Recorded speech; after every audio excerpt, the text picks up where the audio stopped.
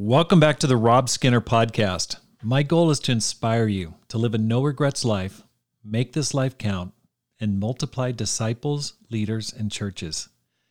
Today I'm going to be reading Chapter 13 of my book, Courage, How to Make This Life Count. If you're enjoying this, please order it on Amazon and tell your friends about it.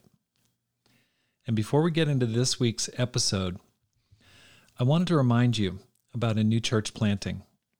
The churches in Arizona are working together to plant a church in Flagstaff, Arizona next summer in 2021. I've been asked to form the team and to train its leader. There's a group of 12 disciples currently living in Flagstaff right now, and my goal is to form a team of at least 15 more disciples to double that mission outpost. Flagstaff is in northern Arizona, has around 139,000 people in the metropolitan area. Unlike southern Arizona, that you may identify with desert, it is forested at an elevation of 7,000 feet. It's near the Grand Canyon, skiing, hiking, all sorts of outdoor activities. I'm looking for people who are willing to move there, specifically short-term and long-term missionaries. I'm also looking for summer missionaries, 1- and 2-year missionaries, families, couples, singles, willing to relocate to one of the most beautiful areas of the United States. With the rise of COVID and remote work, this would be a great opportunity for you to go on mission. I'm also looking to hire a couple to lead the planting. That couple would move first to Tucson, where I live, for personal training with Pam and me. I'm specifically looking for a young couple, married, engaged, or dating, who've graduated from college. You don't have to have previous church leadership experience. Pam and I would walk with you and prepare you to lead a planting with solid growth. Pam and I plan on helping the team get off the ground next summer for 1 to 3 months. So if you're interested in being part of an exciting mission team or leading the team yourself, please contact me. You can go to robskinner.com and email me from there, or you can email me directly at rob@tucsonchurchofchrist.org. This is a direct way, a powerful way to make this life count and multiply disciples, leaders, and churches.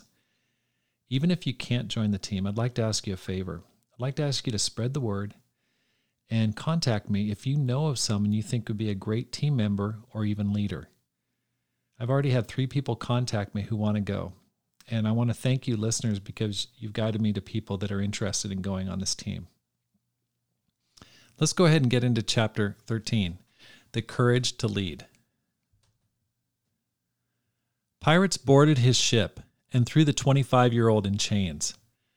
They sailed to their hidden harbor in the Mediterranean and told the young man his family would have to raise 20 talents of gold. He laughed and told them they didn't know how much he was worth. He told them to ask for 50 talents.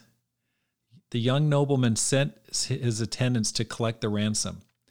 In the meantime, he wrote and recited poetry, played games with his captors, and told them to be quiet when he was trying to sleep. Periodically, he would laughingly tell them he was going to crucify them. 38 days later, the ransom arrived. The pirates released the brash young man.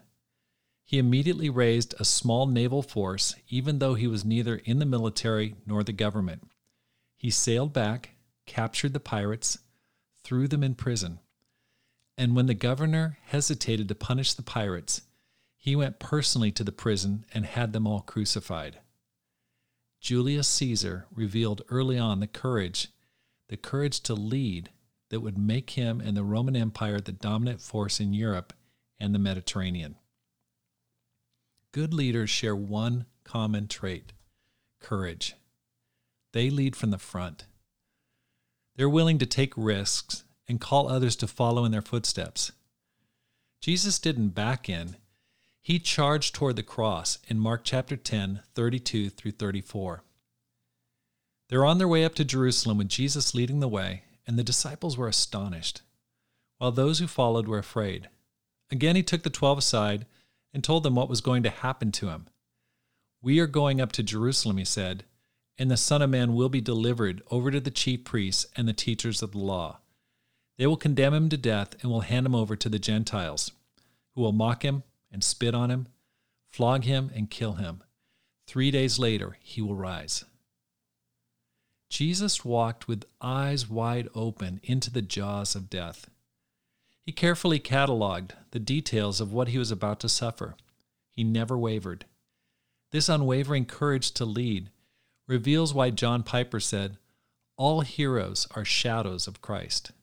Any noble, inspiring quality in a heroic man or woman echoes something Jesus modeled first. Lieutenant Colonel Louis Chesty Puller led his Marines against the Japanese at Guadalcanal in 1942. First, under Japanese naval bombardment and later during jungle warfare, Puller would calmly walk down the front line in front of his men, encouraging them. He'd pull out his pipe and casually light it in full view of the enemy. He retired as a lieutenant general and continued his frontline leadership into the Korean War. Overrun and surrounded by Chinese soldiers, Puller led a successful retreat from the Chosin Reservoir. He told his men, "All right, they're on our left, they're on our right, they're in front of us, they're behind us. They can't get away this time." People are looking for a man or woman to follow, not an order sent from headquarters. This is why your confident example makes all the difference. We worry too much about our lack of experience, knowledge, or technical skill. All of these are important and can be acquired. However, what lights a fire in any family, church, or organization is a man or woman on fire and charging toward the battle line. No one expects perfection. As the Bible says, if you wait for perfect conditions, you will never get anything done. Many fear leadership. We avoid stepping up because we don't want to hurt anyone. We don't want to be, quote unquote, controlling. We don't want to repeat past mistakes. We're afraid of criticism. We don't want the pressure of leadership. We don't want to place higher expectations on ourselves. We don't want to give up our pet sins. We fear letting people down or relying on us too much. We are insecure about our abilities. This world needs godly leaders. You can't avoid leadership. You're a leader in your family, among your friends, and in your church. People are looking at you. All you need to do is set your mind on God and stop worrying about what people think. You might have led in the past. You gave it your best shot, and you got shot down. You got criticized. You got unfairly judged. You made mistakes and then made apologies. You might be thinking, "I'll never do that again." So now you sit in the back, loaded with talent, pouring your gifts into your work. And yet your church or your family doesn't benefit from your leadership talents. I've seen many former leaders, ministers, missionaries, who now keep their gifts bottled up or redirected toward non-kingdom pursuits. They have ideas and opinions about how things should be. Some have become cranky Christians. They take pot shots at the minister and his preaching. They lament about how things used to be. But because they no longer have the courage to lead, they are nothing more than footnotes in God's story. Such a waste. Don't be a backbencher. You have so much to give and offer. Will you make mistakes? Yes. Will you have to apologize at times? Yes. Will you make a difference for eternity? Yes. Some have swerved off course and are hiding our talents from God. We have the gift of leadership, but are not using it to advance God's kingdom. Ulysses S. Grant recounts in his biography about his early years. Growing up, he developed a unique tendency. When he went for a ride on his horse, he had a rule: never go backwards until he reached his destination. He said, "Everyone has his superstitions. One of mine has always been when I started to go anywhere or to do anything, never to turn back or to stop until the thing intended was accomplished." That willingness to go forward when others waited or hesitated made him President Lincoln's pick to lead the U.S. Army. While other generals dithered, Grant plunged ahead, never fearing to fight, and never turning back until the bloody job was finished. Have you gotten off track, confused, disoriented? Every leader faces those times. Paul shares about how he was perplexed, but not in despair. The solution is not to quit leading. Instead, allow God to work through your weaknesses and failings to reveal himself at work in your life. 2 Corinthians chapter 4, verse 11.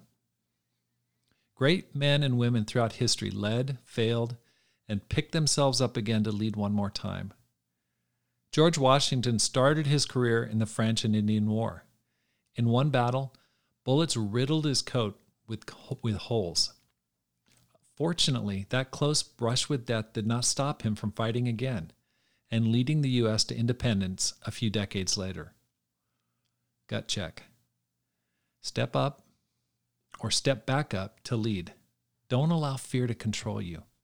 This world needs godly leaders. You won't ever be perfect, but Jesus will shine through your imperfections to reveal his power and wisdom. Thanks so much for listening today.